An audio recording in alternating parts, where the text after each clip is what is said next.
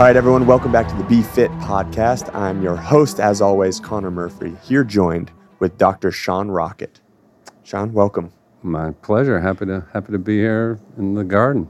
Should I call, is it weird when people call you doctor? Are you okay being called Sean? Yeah, Sean's great. Rocket Man, whatever. Rocket Man is fantastic. Man, whatever you like. So Dr. Rockett is, a friend of mine, and we became friends through his role at Orthopedics New England as the president of Orthopedics New England, who do surgeries for all different kinds of people, and then more specifically, as of the last decade, getting into CrossFit, and he is actually the head doctor of the CrossFit Games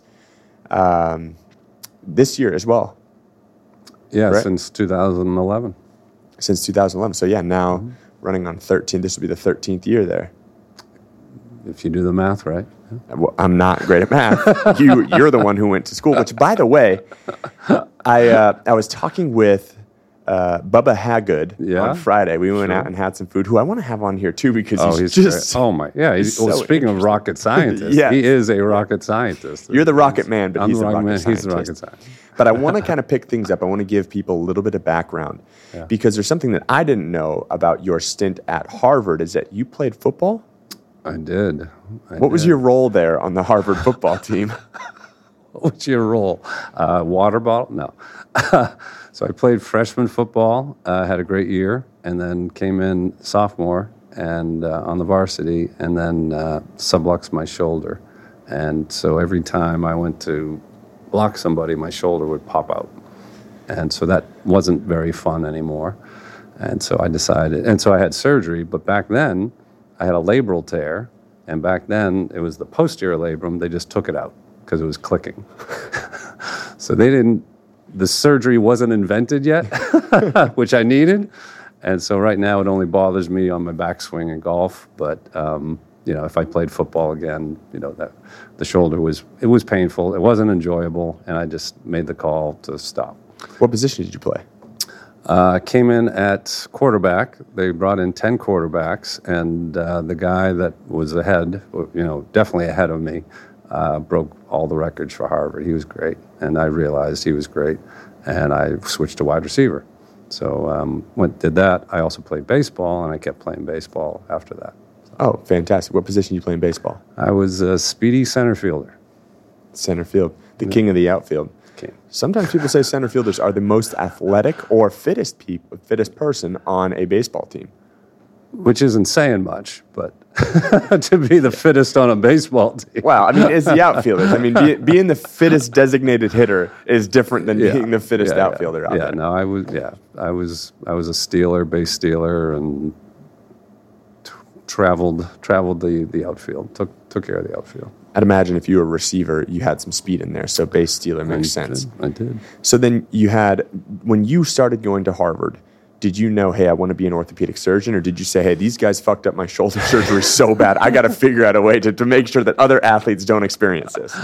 No, it was... So my dad was the team physician. He was a neurosurgeon, my dad was. So he was team physician for BC and Harvard. And so I grew up going, literally, since I was 4, going to all the BC and Harvard football games. And I would see my dad on the sidelines and say, oh, that's kind of cool. He gets to be with the athletes and take care of them. And so then I was getting hurt too as we get older, and as a youngster I was getting hurt, and I went and I saw the orthopedic surgeon. I said, oh, this is kind of a cool job, and that was it. I was thinking about, sports medicine would be great, it'd be fun, but then, I say like organic chemistry hit me. And I was like, okay, do I really want to do this? And then do I really want to get into medicine? And do I really want to go to med school? And gradually it just kept saying yes. So early on it was sort of sports medicine-y, kind of I like this idea, but then gradually it just kept getting, more and more tangible and real. I did work in a law office, and I didn't enjoy that. And I worked as an accountant's clerk in another setting, and realized I needed more than just numbers and spreadsheets. That's awesome. So it seems as though the apple didn't fall too far from the tree. Yeah, it was all that. Yeah. So you're from this area, local to Boston? Grew up in Brookline. Yeah. Okay. 3 brothers and a little sister. Yeah. Fantastic. Where do you live now? Out in Wellesley. What's your home address and social security number? Wait a minute. I think I've heard I don't want to do that. I don't know. You said you're getting older, so maybe I could trick you into that. I don't know.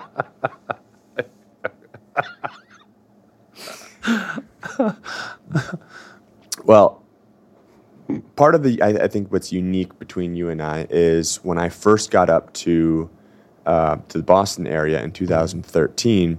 I had issues in my elbows from the stuff that happened in the Navy. You know all of this, obviously, but immediately when it wasn't even in like the Natick area. It was even through Reebok. The people at Reebok that had known of you, that had gotten work done by you, they were like, "You've got to go see Dr. Rockett." And at the time, it was a point where I was like, "Hey, this insurance and all of that stuff," and you were like, "Hey, we can make sure that this person is taken care of," and kind of like push through all the necessary things in order to get me taken care of. Do you think you have a soft spot for athletes because of your athletic background? Oh yeah, no, I enjoy it. Anytime anybody's motivated to get back to sports, and I can help them and make a difference, take care of their pain, and get them back healthy. And they're very appreciative. All these CrossFit Games athletes are very, very appreciative, and they anytime you give them care, it's a good feeling both ways. They appreciate it, and that's why I go out there to volunteer, because it's a good feeling. Now, regarding CrossFit athletes, it's always been known from, not necessarily from an orthopedic surgery side for me, but just from a side of dealing with people, they tend to be relatively humble athletes. Some of them divas, but how would you rank a CrossFit athlete relative to some of the other athletes from different sports that you work with? Absolutely humble and appreciative, which sometimes you don't get when you deal with professional athletes all the time. Why do you think that is from a CrossFit level?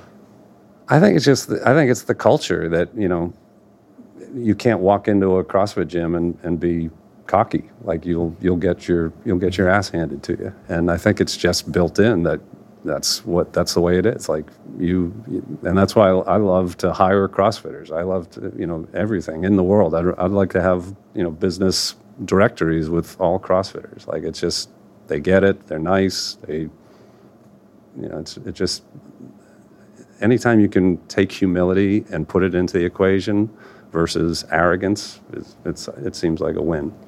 I can't remember who said this. This isn't my own thought process. Nothing I really say is. It's just stolen from other people. I usually give credit once or twice. As long as you credit it. I give it credit once or twice, and then I just sometimes take it as my own. Nowadays, if you don't. But someone was relating why CrossFit athletes are humble.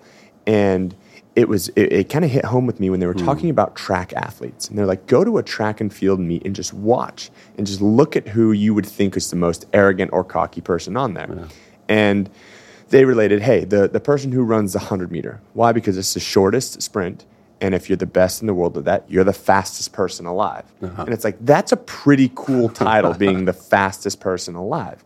And how they related it to what would make them more humble is what you would have to do if you were a CrossFit athlete or you did CrossFit is, all right, the cockiest people alive, they're walking down, not alive, but in the track field, they're walking down to run their race, and they're like, oh, actually, you guys are going to run the 5K against the 5K guys today. And they'd be like, oh, yeah, I'm not so cocky anymore. Right. And because they have to be, it's the versatility of it. It's that no matter how good you are at CrossFit, there's someone who is better than you at that specific movement, at that specific exercise. Interesting, yeah. So there's always somebody better. Right. But not overall better. Well, yeah. If you're the fittest. Yeah. And usually significantly. It's like what did Sam, you were at the CrossFit Games when they went back to the ranch and did the deadlift ladder, right? Yep. Do you remember what the heaviest deadlift was? I want to say 600 something. I think Sam Dancer. Sam Dancer, I think it was 610 maybe, or 600. Yeah. And Brooke Wells wasn't that far off. I think she was 450 or something like that. Yeah, so let's talk about Brooke, because we kind of like segue into that. Brooke's a great friend of mine. I've mentioned her on here many times before. Mm-hmm. But Brooke deadlifted 450 pounds. For any average person, that's insanity. You're like, it just doesn't make sense. However, when we talk about specialization, she's about 400 pounds away from like being the best deadlifter. Yeah. So it's like, it's not even that you can be really good at something, but to be at the very best level, it's just the gap between that. Now, however, that can the best deadlifter do the handstand pirouettes? Can the best deadlifter run 400 meters around a track without having to be timed with a sundial? Right? And again, that's not a knock against the world's best deadlifter. That's what they want to do, but it's more so honing in like the humility that you have to have in that, because you're just really not the best at the certain things that you're doing. Right. That's a good point. So speaking of Brooke, she just came out with her book. Yeah, it's coming out. Or it's coming out. It's pre-released and going to be released within a week or two, I think. I was hoping Christina was going to get me a copy before it came out, but I can help you with that. Thanks. Yeah, Christina, I think, asked for my address like a year ago. And your Social Security number? Yeah, I gave it to her. My credit is terrible, but I still don't have that book. My identity is stolen. So what was your role in that? Because you were on the floor when she dislocated her elbow, right? Yeah, I was hanging next to Dave Castro, and we were talking, and he's our relationship has grown throughout the years of just. And Dave Castro is at the time was the director of the CrossFit Games, and now oversees a lot of different things. He's an OG in CrossFit, has been an original member of the seminar staff, ran the CrossFit Games, essentially started it at his ranch in Aromas, California, and so is pretty much the most sought out person at the CrossFit Games. So when he mentions Dave, that's why it's such a unique thing for that to happen. So yeah. And our relationship, I came there and he didn't know me from anybody, and we had a few issues, and I would report to him, and he would sort of quiz me, and sort of over the years he's sort of, and I've been right on a lot of things. I've been right, and knock on wood, haven't had anything wrong. But so our relationship I've gained his trust. Yeah. And with, dealing with the athletes and how I deal with the athletes and deal with injuries. And so, we've just grown where we're just hanging out talking during the snatch ladder. And then it happened with Brooke. Brooke dislocated her elbow, and he literally just said, he grabbed and said, get out there. Like he turned and flipped me over. You're in, coach. Yeah, we need a quarterback. Get in. So I tried to get it back in. I could see it was dislocated, trying to get it back in on the field, on the Coliseum, because sometimes if you get to it quickly, the spasm doesn't set in. So like if you dislocate a body part, muscles will try to, or are contracting. And if they're contracting, they're pulling on the joint and it's not in place, so it can start to be very, very painful, extremely painful. And so if you can get it quickly before the spasm sets in, it's easy. It's a lot easier. And so I was hoping for a drop the mic, pop it in, drop the mic, come back, but it wasn't the case. Part of it was that she is, number one, very muscular, and my hands, trying to get my hands around her arm and get it, so that was part. The other one was she had a brace. She had a thick neoprene sleeve on, and I think that was also preventing us from getting there. But I didn't want to say, okay, let's get your sleeve off here, and so then we brought her from there, and I realized it wasn't going back in, and so then we went back into the back room where we do have an X-ray machine at the Coliseum, and we were able to take an X-ray, make sure nothing was broken, and then we did actually numb her up, and then popped it back in. And I would imagine when you numb it, it relaxes the muscles to make that job a little easier. Yeah, so the pain went away. So once her pain goes away, once her muscles aren't fighting, it was easy. Yeah. And from that, is that a neurological piece that's keeping those? Can I say that she has already talked about this? So this is not a HIPAA. We're not violating. We're not a HIPAA violation. This is not a HIPAA violation. We talked about this before. In case anybody, she's written about it. She's written a book about it, and so yes. So people that are listening, they're like, whew. Yeah. Dr. Rockett, paycheck coming in. Tell all. Kiss and tell. Yeah. So when you talk about it like flexing, I imagine there's some sort of like, hey, this is what your body's natural reaction. Is there a way from a standpoint of like would Brooke be capable, or would someone be capable of relaxing the muscles without that type of thing? Or is it just something that's neurologically happening to deal with the pain? There's a reflex. There's a spinal reflex going on where the muscles, you feel pain, goes up here and comes back down, muscles contract. It's not even within control. Yeah. There can be, sometimes you can try to calm somebody and get them to relax, but it's tough. It's very tough. I imagine more tough with the amount of musculature that. Yeah, big and muscular, and just the thing when things are stretched, things are getting stretched, and like a nerves are getting stretched, and it hurts. It really hurts. So. And I mean, even in the book, the most miraculous thing is that she had surgery. Mm-hmm. Year after surgery, she's back competing at the CrossFit Games. Yeah. Now, I know, I don't want to let's tell Brooke's story or about the book in that, but from a perspective of, I guess it's easier for me to understand. As like a professional athlete, you do whatever you have to. Mm-hmm. But from a health perspective, some people would think that's crazy. Why would you try to do something like that? Yeah. What is your thought process on that? Well, like with the Aaron Rodgers Achilles. Any orthopedic surgeon was like, yeah, that's probably too early. And he knew it, and he, was saying, I'm gonna be quicker than anybody else. And, there's a decision to make. Like, do you want to risk re-injury, which high probability if you come back too soon, mm-hmm. high probability, or do you want to just wait till it's solid and wait till it's healed? A professional athlete is gonna push the envelope, and that's what they do. But taking the risk, it's a risk. If you go too early, there's a high risk of re-rupture. And so that's the fine line that sports medicine doctors try to get people to, get back quickly, but we are usually the ones trying to pump the brakes, trying to get them not to go back, like ACL and ACL recovery, ACL surgeries. We're always pump the brakes, get big, get strong, get mobile, wait for this to heal. Don't be the fastest ACL recovery in the world, let it heal. So, and I guess a couple of things. One, with an ACL, because you hear all the time, you hear people are like, I had an LCL, I had an MCL, I had, meniscus tears and that type of stuff. But why is the ACL such a longer recovery process? What does that do for the knee? So it's the stabilizer for rotation and for twisting, pivoting, not running. But you can run without an ACL. You can bike without an ACL. But it's really the rotational sports.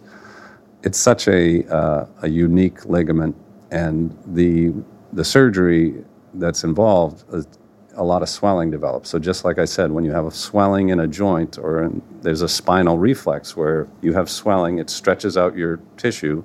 It goes to your spinal cord, and your spinal cord comes back and shuts down your muscles. Your muscles get atrophied.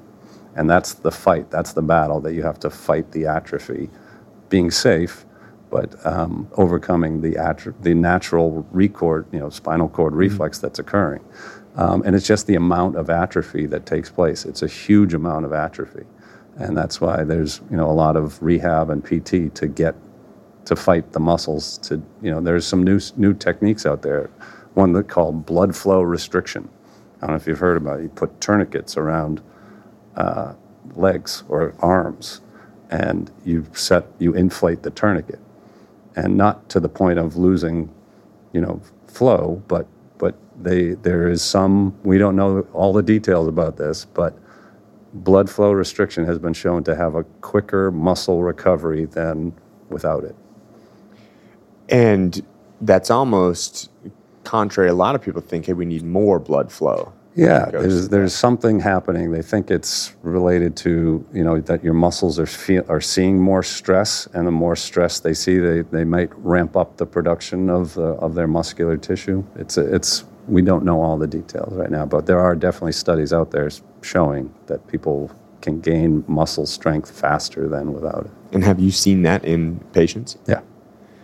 Which is, I think it's very unique, because I think about studies, even from a nutrition standpoint. It's like, hey, this is the best thing for this, or like, hey, this is the best thing for that. And when you have people that have done that do certain things and get certain results from it, it's almost, and obviously we want to know the mechanism. You always want to know, hey, why is this happening? I want to know precisely, because then you can really hone in on it. But I almost think with a lot of athletes, and probably why, and a lot of stuff that you've done to even pave the way for sports medicine and people getting back to recovery, is there's almost this black box theory in that you're like, hey, we don't really know why this is working, but it's fucking working. Yeah. And so we're going to do it. And we haven't had... And it's not harmful. Yeah, we haven't had the regression from this. So here's something that's in it. And I think there's something to say about that too, where I think a lot of doctors will be, and maybe not anymore, but I know, and probably similar to you growing up, the answer to a lot of stuff after surgery was like, hey, let's not move this thing for a while. Right. What do you think is, and not necessarily just like a Brooke Wells dislocating her arm or dislocating her elbow, having surgery to repair it, it's dislocated, it's not, or there's surgery needed, there's not surgery needed. What do you think the worst thing to do after suffering an injury, whether you have surgery or don't have surgery? What do you think the worst thing to do is? The worst thing to do is, I want to say immobilize, so joints should undergo range of motion, even ligaments, and if you have a ligament surgery, there should be range of motion, because, we know from ACLs 20, 30 years ago, people were put in a cast and just locked up, and they became very stiff, and they weren't unstable anymore, but they couldn't bend their knee anymore either. So that's probably one of the worst things you can do, is not fight for range of motion. The other is, just recovery in general. Some people have surgery and they form they get into a castle and they have a moat around their life. They just isolate, so getting out, keeping socialization, getting to your friends, getting to your gym, getting to your work, do that as fast as possible. There's a significant post-surgery depression that can happen, where people just completely, everything shuts down and they just cocoon.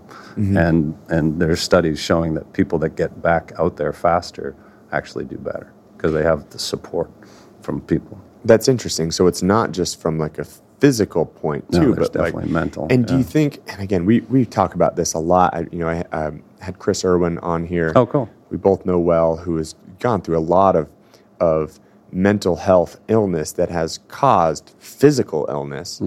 And so it's interesting to hear you say, hey, there's not only is it the better thing to do for recovery, and the better thing to do for your mental health and mental well-being, but there's a bridge between those two things where both are going to. That's interesting. Yeah.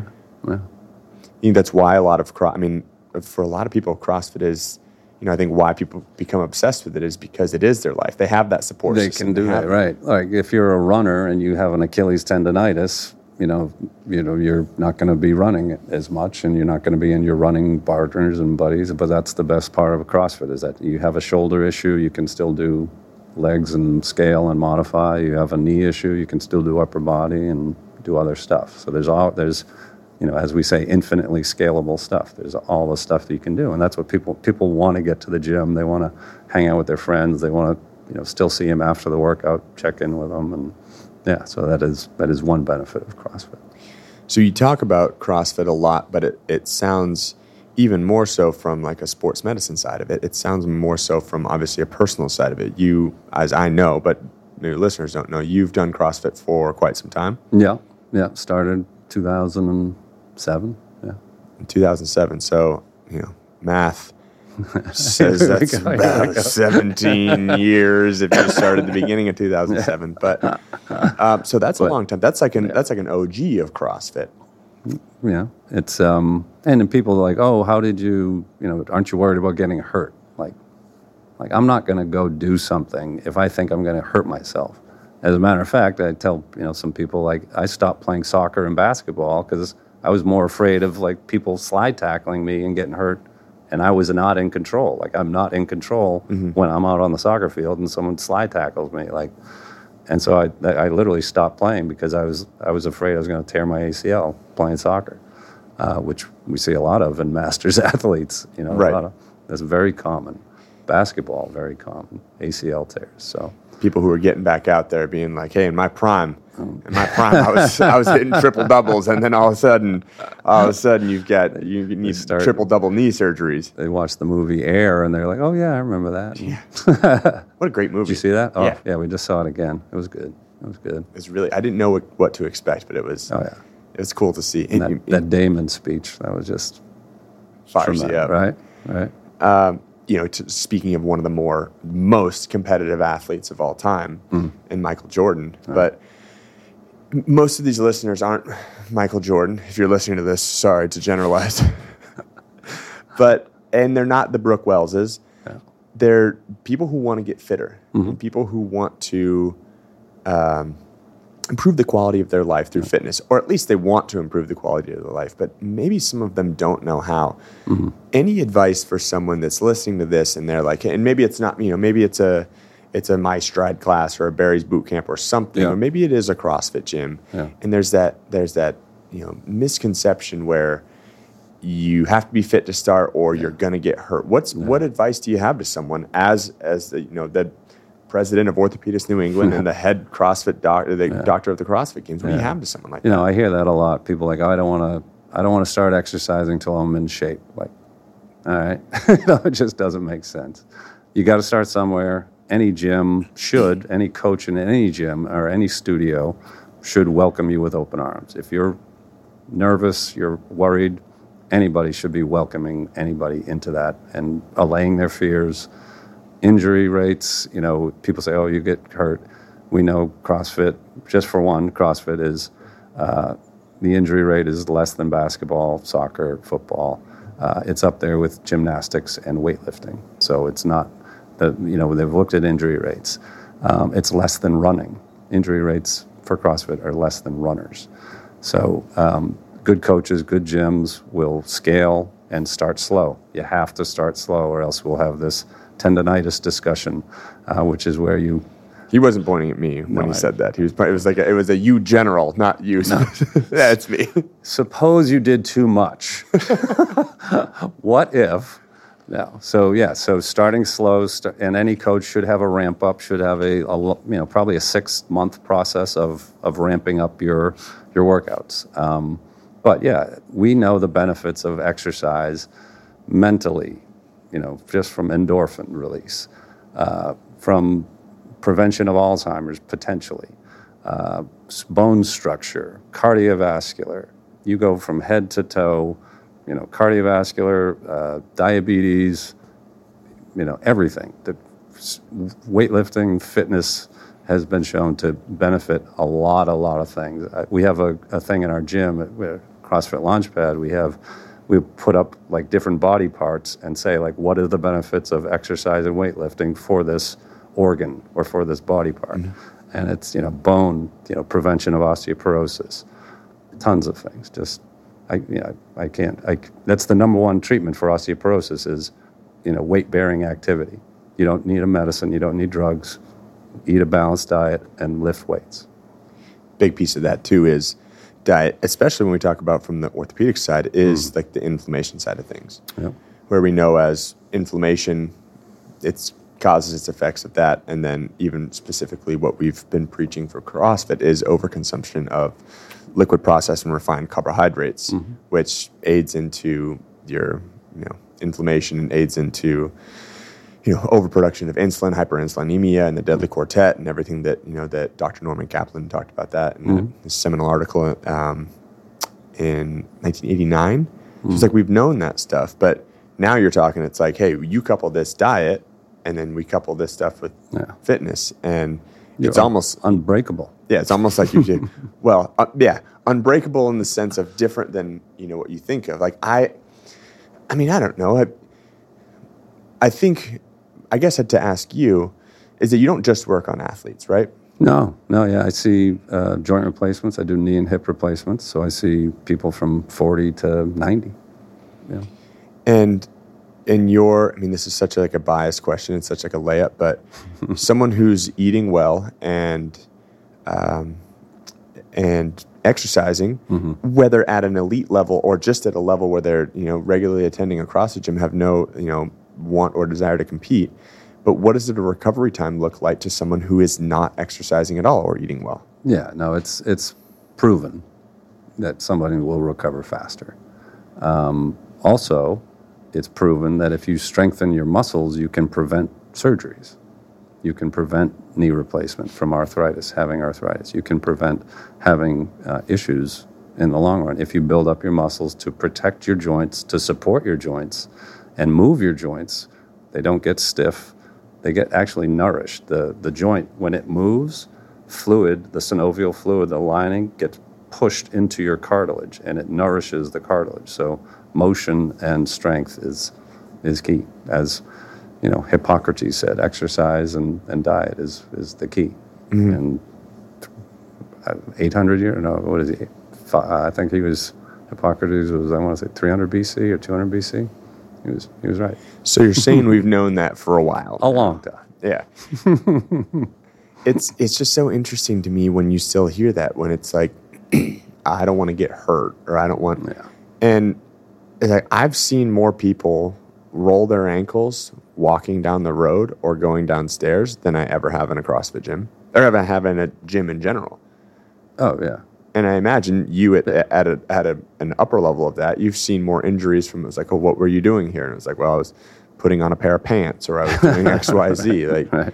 What's something common? What's an injury common to people that are not exercising? Let's say from like an age demographic of like 30s, and then 40s, and then 50s. A common injury in someone who's not exercising in different ages.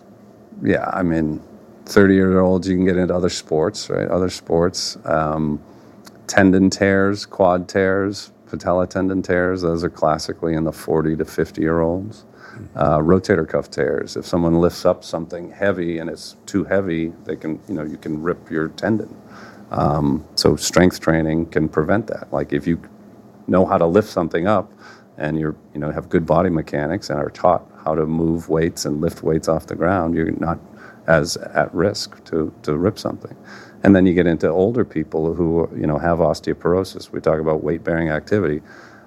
People 70, 80 years old who fall, and they don't have as much musculature around their body, so if they're losing muscle and they fall and they hit their hip, they break their hip. And some people don't break their hip if they have better bone density. And that's what weight-bearing activity, when you're 40, 50, 60, is going to prevent you from getting a hip fracture when you're 80 or 90. And we see it maybe one a day, a hip fracture a day. That's a lot. That's an eye-opening number. Lot. I couldn't even fathom that. Yeah. No, there's about one hip fracture a day that comes into our hospital. Yeah.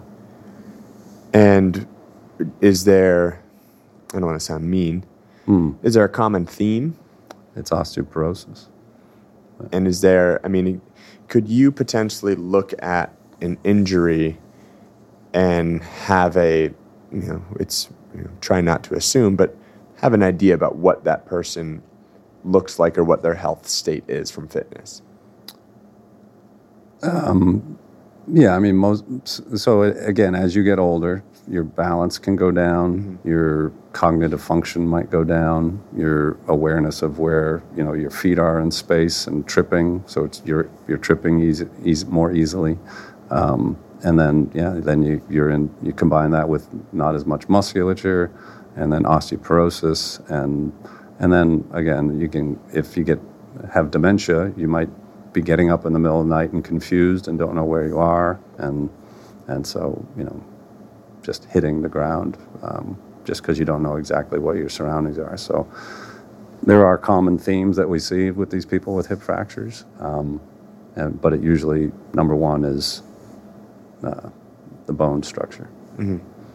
And we even talk about the muscle surrounding it, but then the bone density as well. Mm-hmm. Something that's affected positively from exercise. It's just great. Like, we even have this conversation. You bring up a statistic like one hip fracture a day. It's like you want to get out there and shake people. And it's like, why aren't you working out? Like you start. Yeah. No, and it's tough because they're 80, 90-year-olds, but it starts at some point. Tell me about CrossFit Launchpad. Launchpad. That is my wife's gym. She was a family medicine doctor. And Dr. Rockett. Dr. As well. Rhonda Rockett. Rhonda Rockett. Rhonda Rockett. Rhonda the Rocket. Can you call her that? Rocket Woman. Rocket Woman.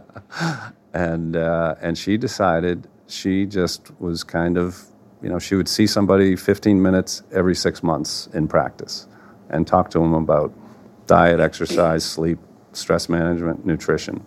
And they'd come back 6 months later and she's like, how we doing? And they'd be like, not so much.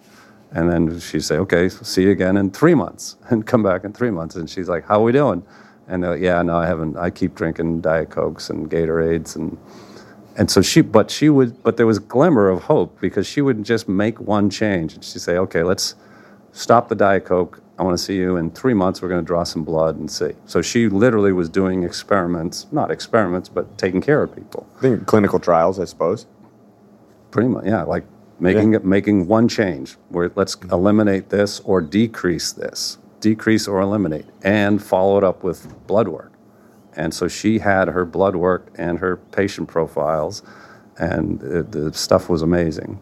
Like she had people with high cholesterol, cutting out the sugar, adding eggs, which was a pariah, adding 6 eggs a day, cutting out sugar, and their cholesterols were going down.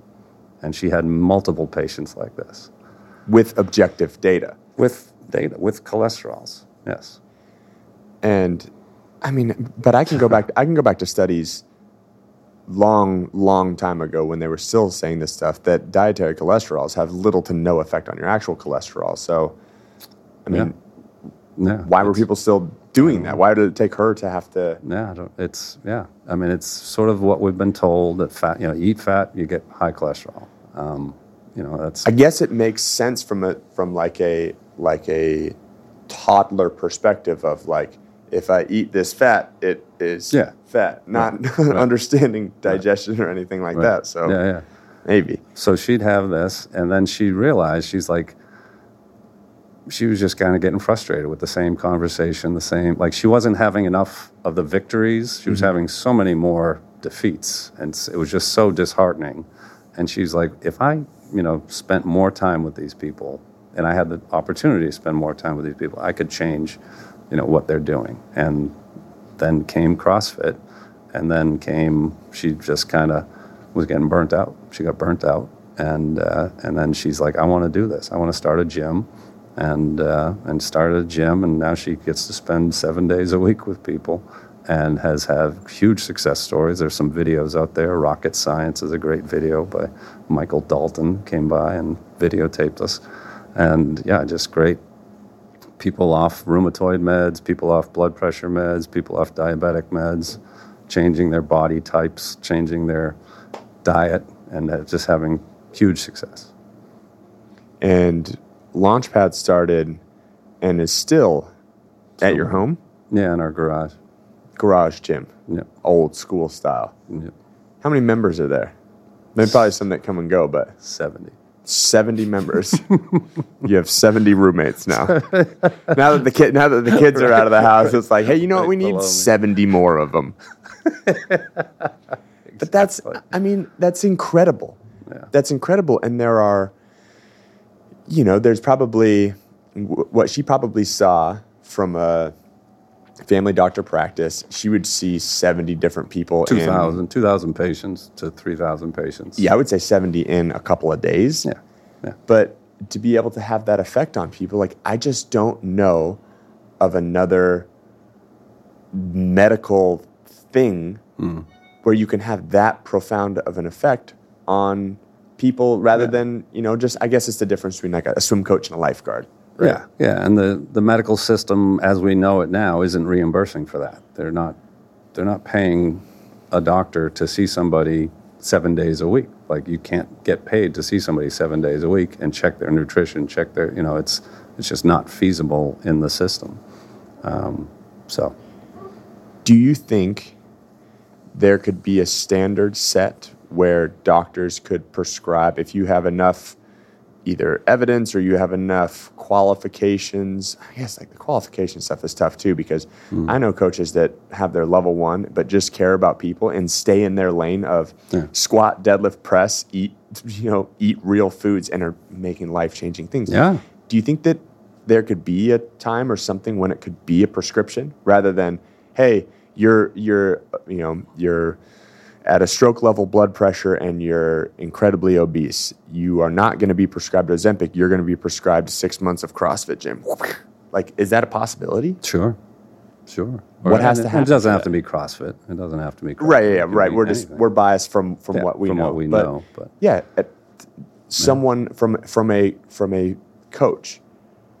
And I mean, are there nutritionists that can be prescribed? Is there a level of education where you can you can refer to a nutritionist, sure.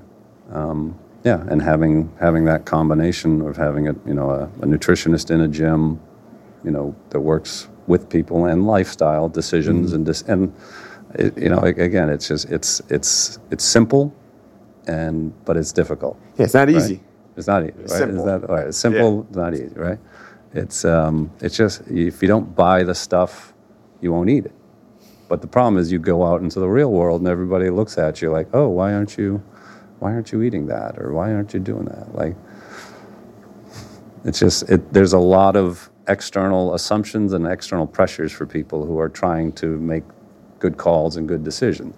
And I'm not saying you have to go sugar-free for 5 years. Everybody has sugar. Like, anybody has sugar. And there's fruits and vegetable sugar, but then, yes, people splurge. But there's a difference between splurging and going out and doing something fun and doing something nice versus, every day you have a pint of ice cream or you have a quart of ice cream. There's a difference with your body if you do it once a month or 2 months versus, every day. I also think, from just a trainer perspective, is that there's a sliding scale that people want to refuse to acknowledge to save people from hurting their feelings. And when someone may see Rich Froning eating McDonald's or drinking a soda, I don't even know if he drinks soda. I mean, this is back before he started having more joint pain. And he was like, maybe I need to clean this up too. But someone sees someone at this state of super health, and they're like, yeah, I had a few donuts. And they think, hey, I had a good week. I did 3 days eating well. I'm going to have donuts now. And in my perspective, I'm like, that's bullshit. Like, you haven't earned that. That's not a win for you. You are still at 35% body fat. Like, you don't get, like, you can enjoy life, but you've got to get yourself to an area where that's not going to be a potential, death sentence for yourself. Yeah. And, it's funny you say, we don't expect everyone to go like 5 years without sugar, but I don't know a single human that wouldn't benefit from that. I mean, maybe you were talking about some like ultra marathon runners or something in that sense, but someone who is chronically ill. Yeah. Have you read the book Sugar Blues?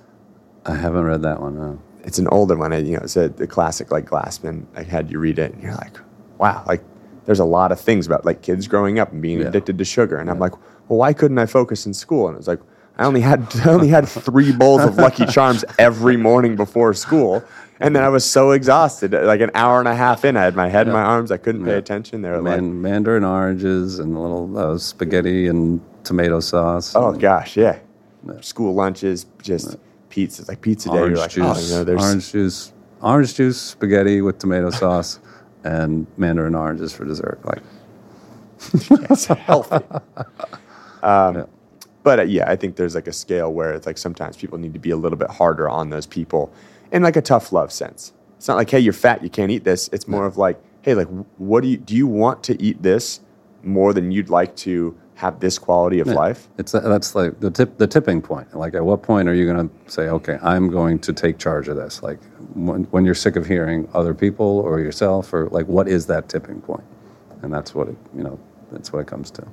It seems like Rhonda was able to be closer to that point, because I think a lot of people's tipping points are when they go to the doctor and the doctor says, hey, if you don't change something, you're going to die, or you're going to have a very miserable life, or we're going to have to cut your foot off. Yeah. And people are like, look, you kind of get that, like, you kind of get that grotesque, like, well, not having a foot would be, maybe I don't want this donut as much as I want to have a foot. You know, it's right. So being at that level, I think, is so unique that she decided to change just to make a bigger difference. And that I'd love to, I want to link like some of the stuff that she's done and highlight in like the YouTube video for this, like some of those things, because it's just so cool. And I think that people will see it and be like, oh, I can do this too. Yeah, no, definitely. Anybody can do it. Anybody can do it. People just see this stud of a Harvard quarterback and just stud athlete, and they're like, well, I couldn't do that. And it's like, you too. Yeah. You too can be a quarterback and center fielder for Harvard University. What's he doing? It could be. So you've now been, how long have you been operating as an orthopedic surgeon? Medical school, residency ended in 99. So since 1999, I've been able to be an attending. Attending is, when you can do stuff on your own. Yeah. You don't need supervision. Do you have are there any stories that, and it doesn't have to be like names or any, I mean, your realm more than I do. But there ever been a story where you're like, maybe this isn't for me? Has there ever been something like so out of the ordinary where you're like, okay, this is not what I signed up for? Well, there is a story of in medical school. Okay. So I'm moving along, chugging along, and just med school, just the amount of knowledge and books and tests and studies and memorization and new terminology, and just, like, there was a point where it was like the summer of second year. So second year, 2 years of medical school are all tests and books.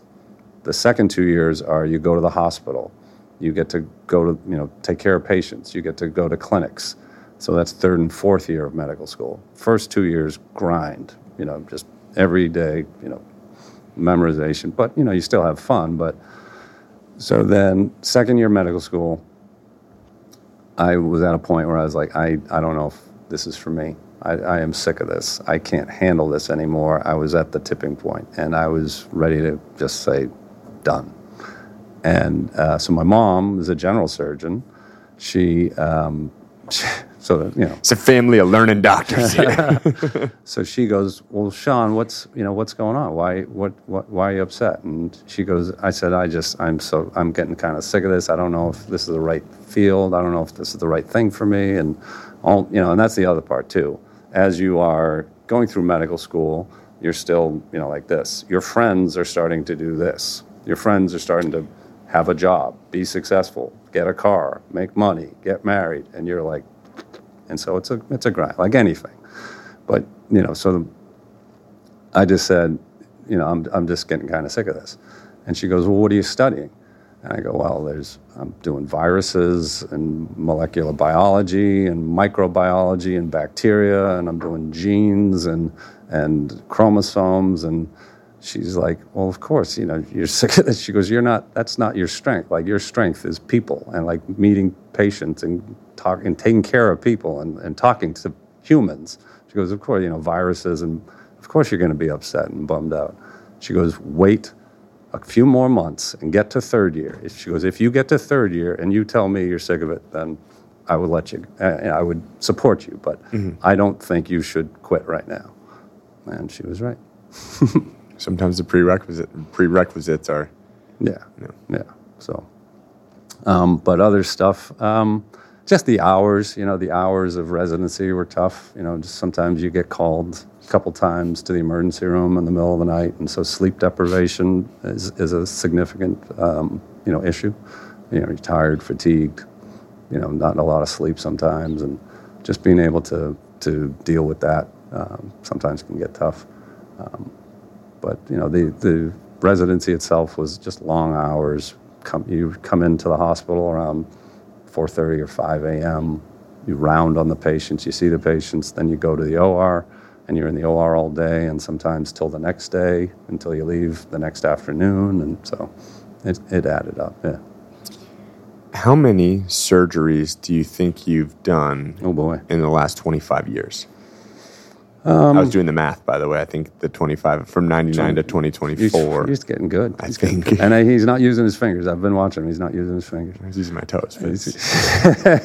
Hey Siri.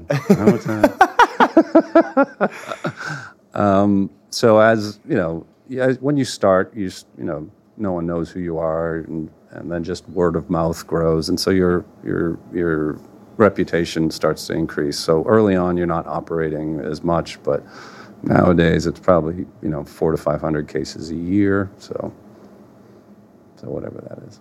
Come on, don't put that math on me. So say 400 for say 20 years. There you go.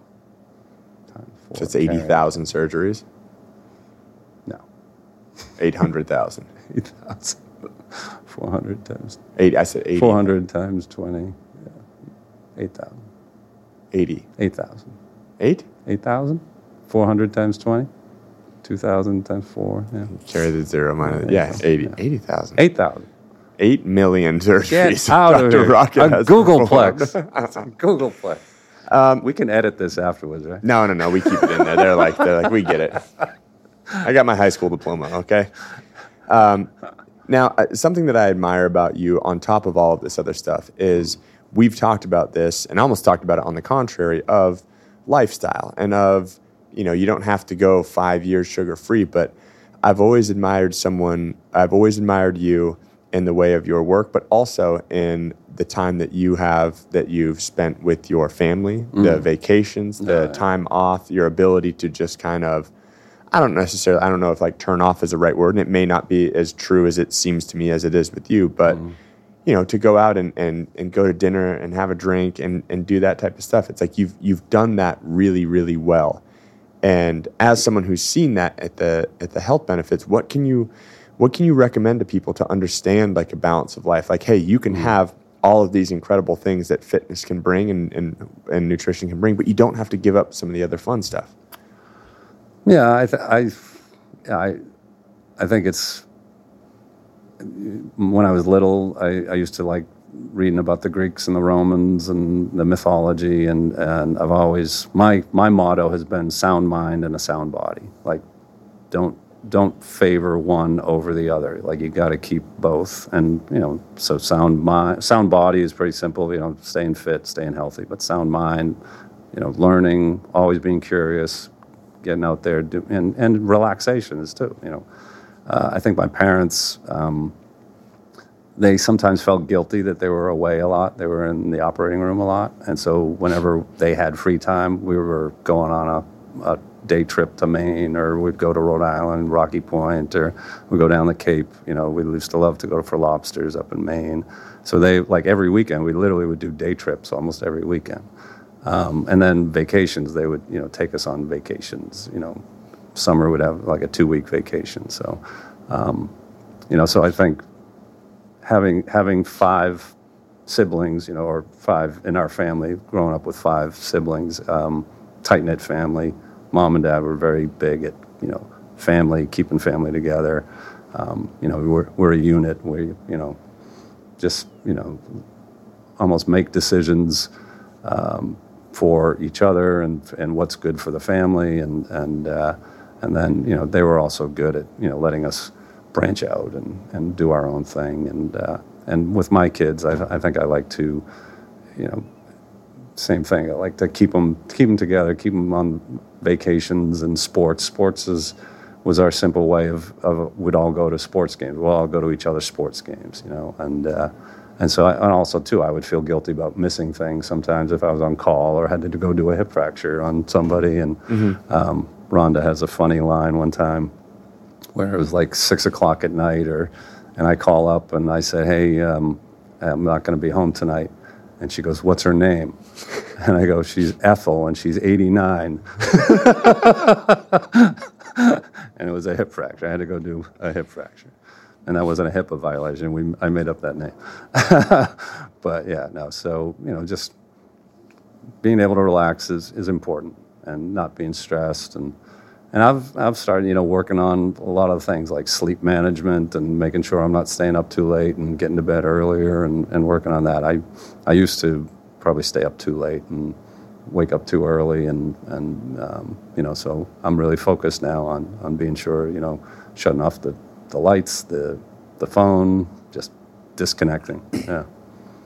It's funny that you say that about Rhonda and that story, because that's another thing that I've noticed over the years too, is that I feel like your communication is really good, and maybe it's a little bit easier because you've both come from a profession of being doctors. Yeah. But I mean, I think, in any relationship, in my work relationship with my business partners, and with my girlfriend, and with my daughter, and with my daughter's mom, and all this different stuff, it's like everything seems to be significantly better with communication. Oh, yeah. Has there been things that you've worked on, or is there advice that you can give to someone who is either going to med school, either working 4 jobs, they're not doctors, or anything like that, in order to have communication like you seemingly have with your family, with your wife, with your kids? Yeah, never go to bed angry.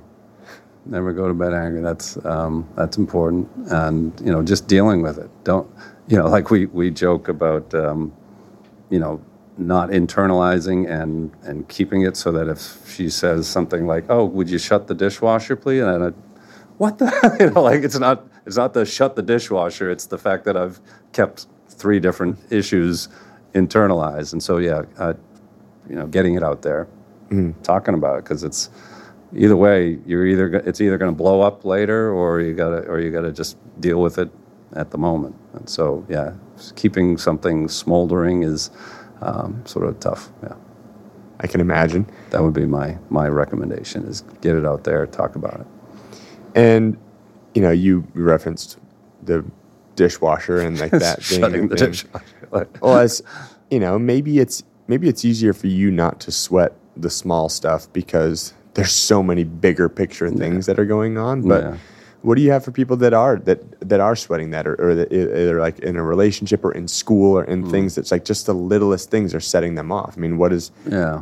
I mean, I guess your mom gave great advice about like, hey, like give it another year to where you can focus on what you want to do and grind through the stuff that you were probably relatively irritable during that year and that season. But that's the other tough too. Like, what if she didn't, push me? Like, you got knowing when to push somebody, and with my kids too. It's like they come to me with a thing, and I could either be like, oh, come on, suck it up, let's go, put on your, let's go. Yeah. And so the question is, like, at what point do you give them a little extra push to help them and to guide them, and maybe give them a little inertia, get off the inertia couch, versus listening to them and understanding and saying, stop or don't do it if it doesn't make you happy.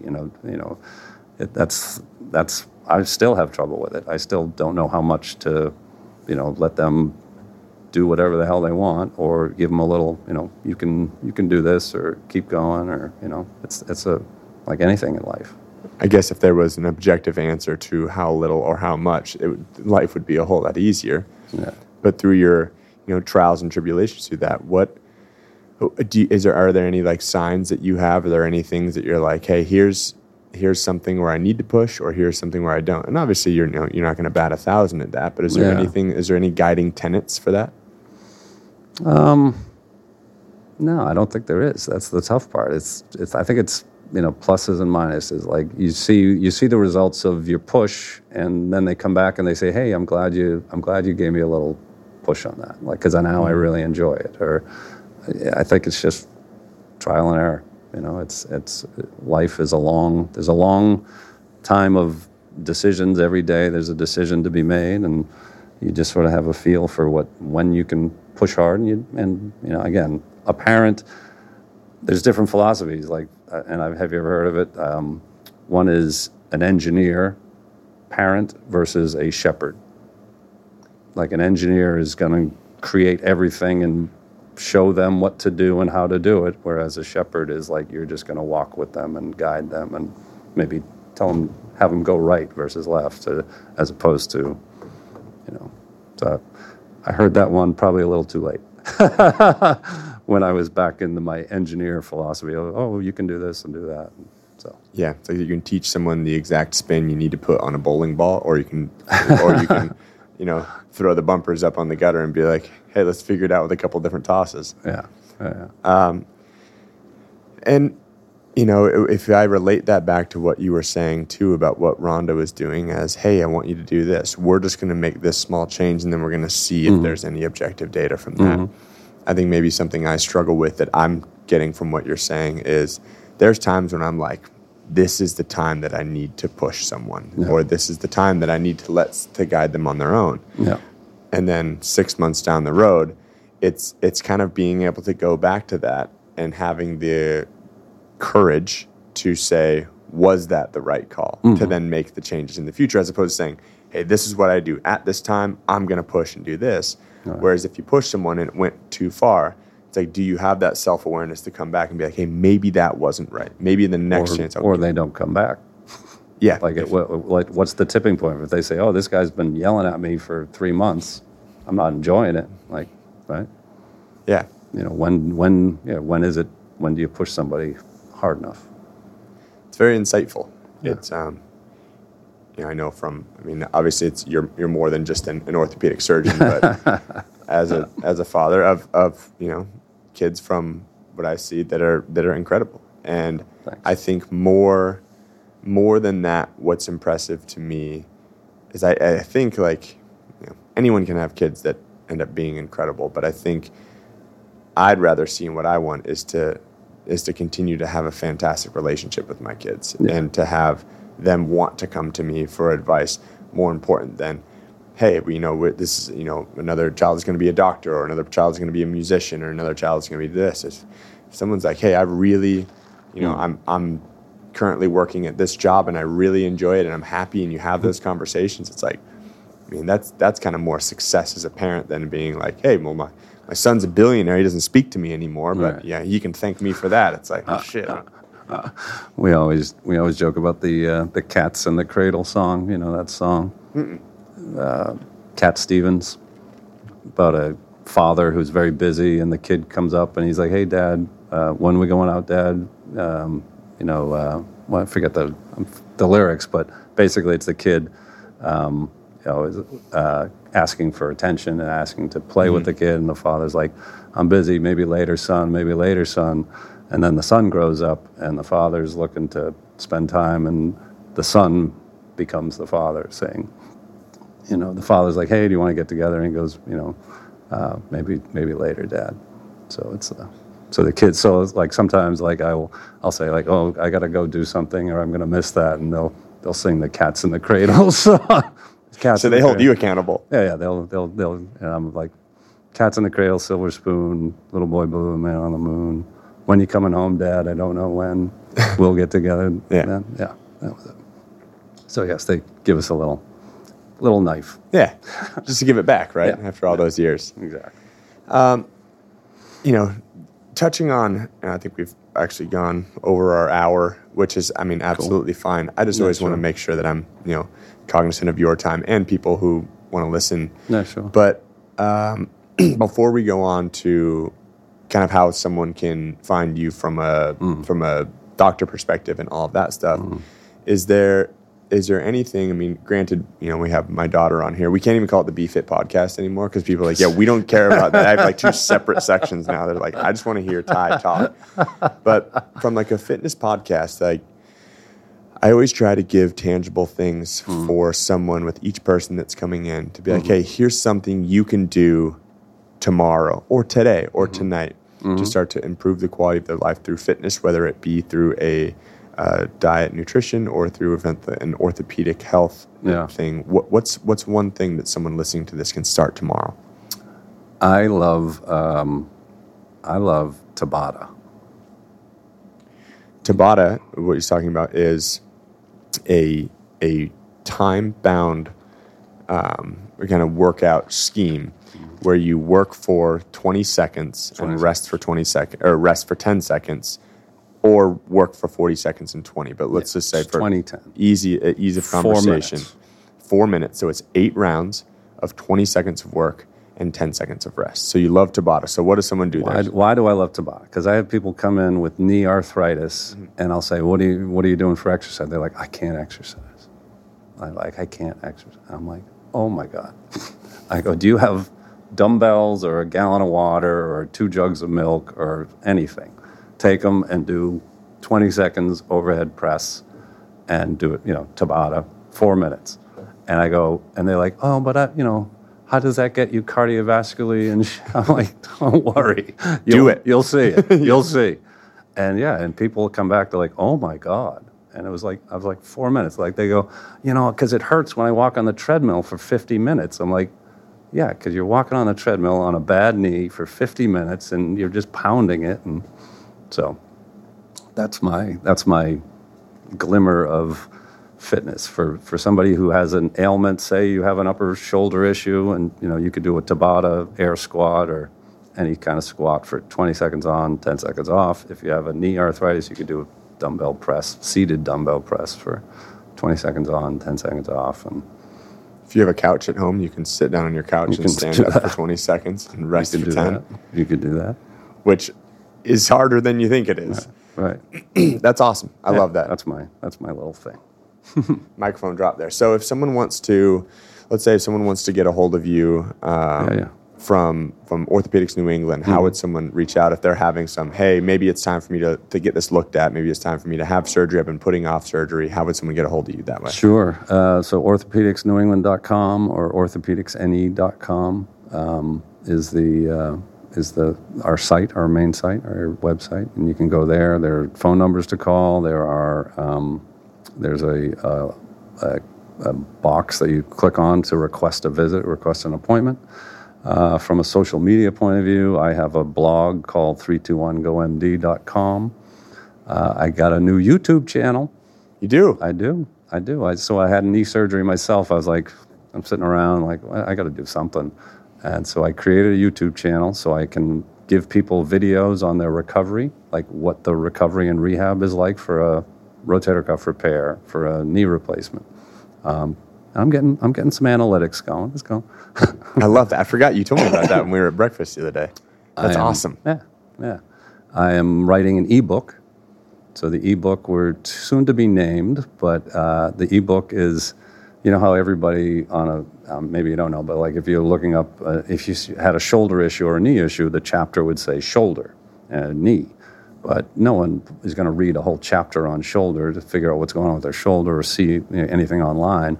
So the table of contents is going to be pictures of somebody pointing to the place that hurts. And that's going to be, if somebody has a biceps issue, it'll be pointing here. If somebody has a rotator cuff issue, it'll be over on the side. And then you click on that, and that'll bring you to the sites that talk about biceps or talk about shoulders. It's going to have patient testimonials for people to describe what they were going through, if your symptoms align with them. And then say you had surgery, there are post-surgery testimonials too, to see like what it was like to go through surgery. That's amazing. Thank you. What do you tell someone if they're like, hey, it hurts everywhere I touch? You have a broken finger. Was that your joke? That was it. It hurts. That's a good one. We'll have Hurley add in some afterwards on that. And then I think important too is, not everyone that is a fitness instructor or a fitness enthusiast is listening to it. Some people want to, start to regain control of their life, really, when it's what it sounds like from like a CrossFit launch pad. How would someone get a hold of your wife or the gym or the affiliate to come visit your home? She is, her email, really, it's rocketronda@comcast.net. You got to spell that one 2 out T's. because Rockett Ronda is ROCKETTRONDA@comcast.net. And I might have to send that one. I might have to send an email over there just so I can go hang out and just go work out. Oh my God, she'd love to have you. Come drop in. Yeah. Yes. Show these people what OG is all about. What overtraining did. Look at this scar. I got this scar. I got this scar. So, unique after I had the last surgery on my elbow, just kind of clearing everything out. I didn't have it when I was getting out of the Navy. I was mad at the world. I was like, I don't need to clear it out. I'll be fine. I'm fit. I'm good. I started to come back. And what's funny is that while I was doing CrossFit, it was pretty good. It was always while I was playing. The first time it really flared up, I was playing kickball, throwing the ball from third base to first, just winging it on the side. And then, of course, I get back into the the Southie Rec League, and I'm just bombing balls in from center field because I'm an athlete. Because you're fast. Yep, and I would be like, all right, I'd show up to the game late. I'm like, all right, I'm just not throwing anyone out. There'd be like a pop fly, someone on third base, and I'm like, I'm going all the way, and that just, no accuracy at that point in time. I don't know how to throw a softball. I'd be over the backstop and I'd just be dragging my arm back in. But oh boy. So Orthopedics New England. Dr. Jay Salent did the operation here, worked with Rockett on that, and pushed the recovery to happen quick. Was working in the rehab with the TB12 guys, and happy to report that it no longer hurts when I swing a golf club. Okay. And I just have to take care of it more. Yeah. I don't have the amount of loose bodies that were in there, which was. I saw pictures of that. If you have those pictures, it's impressive. It looks like a dirt road, a gravel road. If you're gonna be a bear, be a grizzly, right? But so I appreciate everything that you've done for me and coming on this podcast.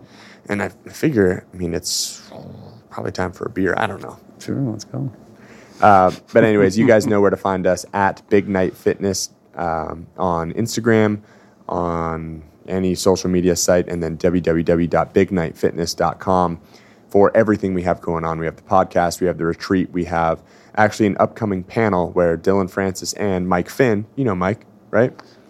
He used to train up at CrossFit New England. He was a tour manager and worked for like all these different artists. Yes. Awesome guy. But we're actually going to do a panel on health and lifestyle while touring. Oh, cool. And so that'll be February 1st. Tickets and all that stuff will be there. If anyone is still listening at this point in time, I'm pretty sure once I start doing my pitch, they're just going to click on it. Click. We'll see you guys in here next week. And again, Doc, thank you so much for coming out. Thanks for having me. Cheers. This is great.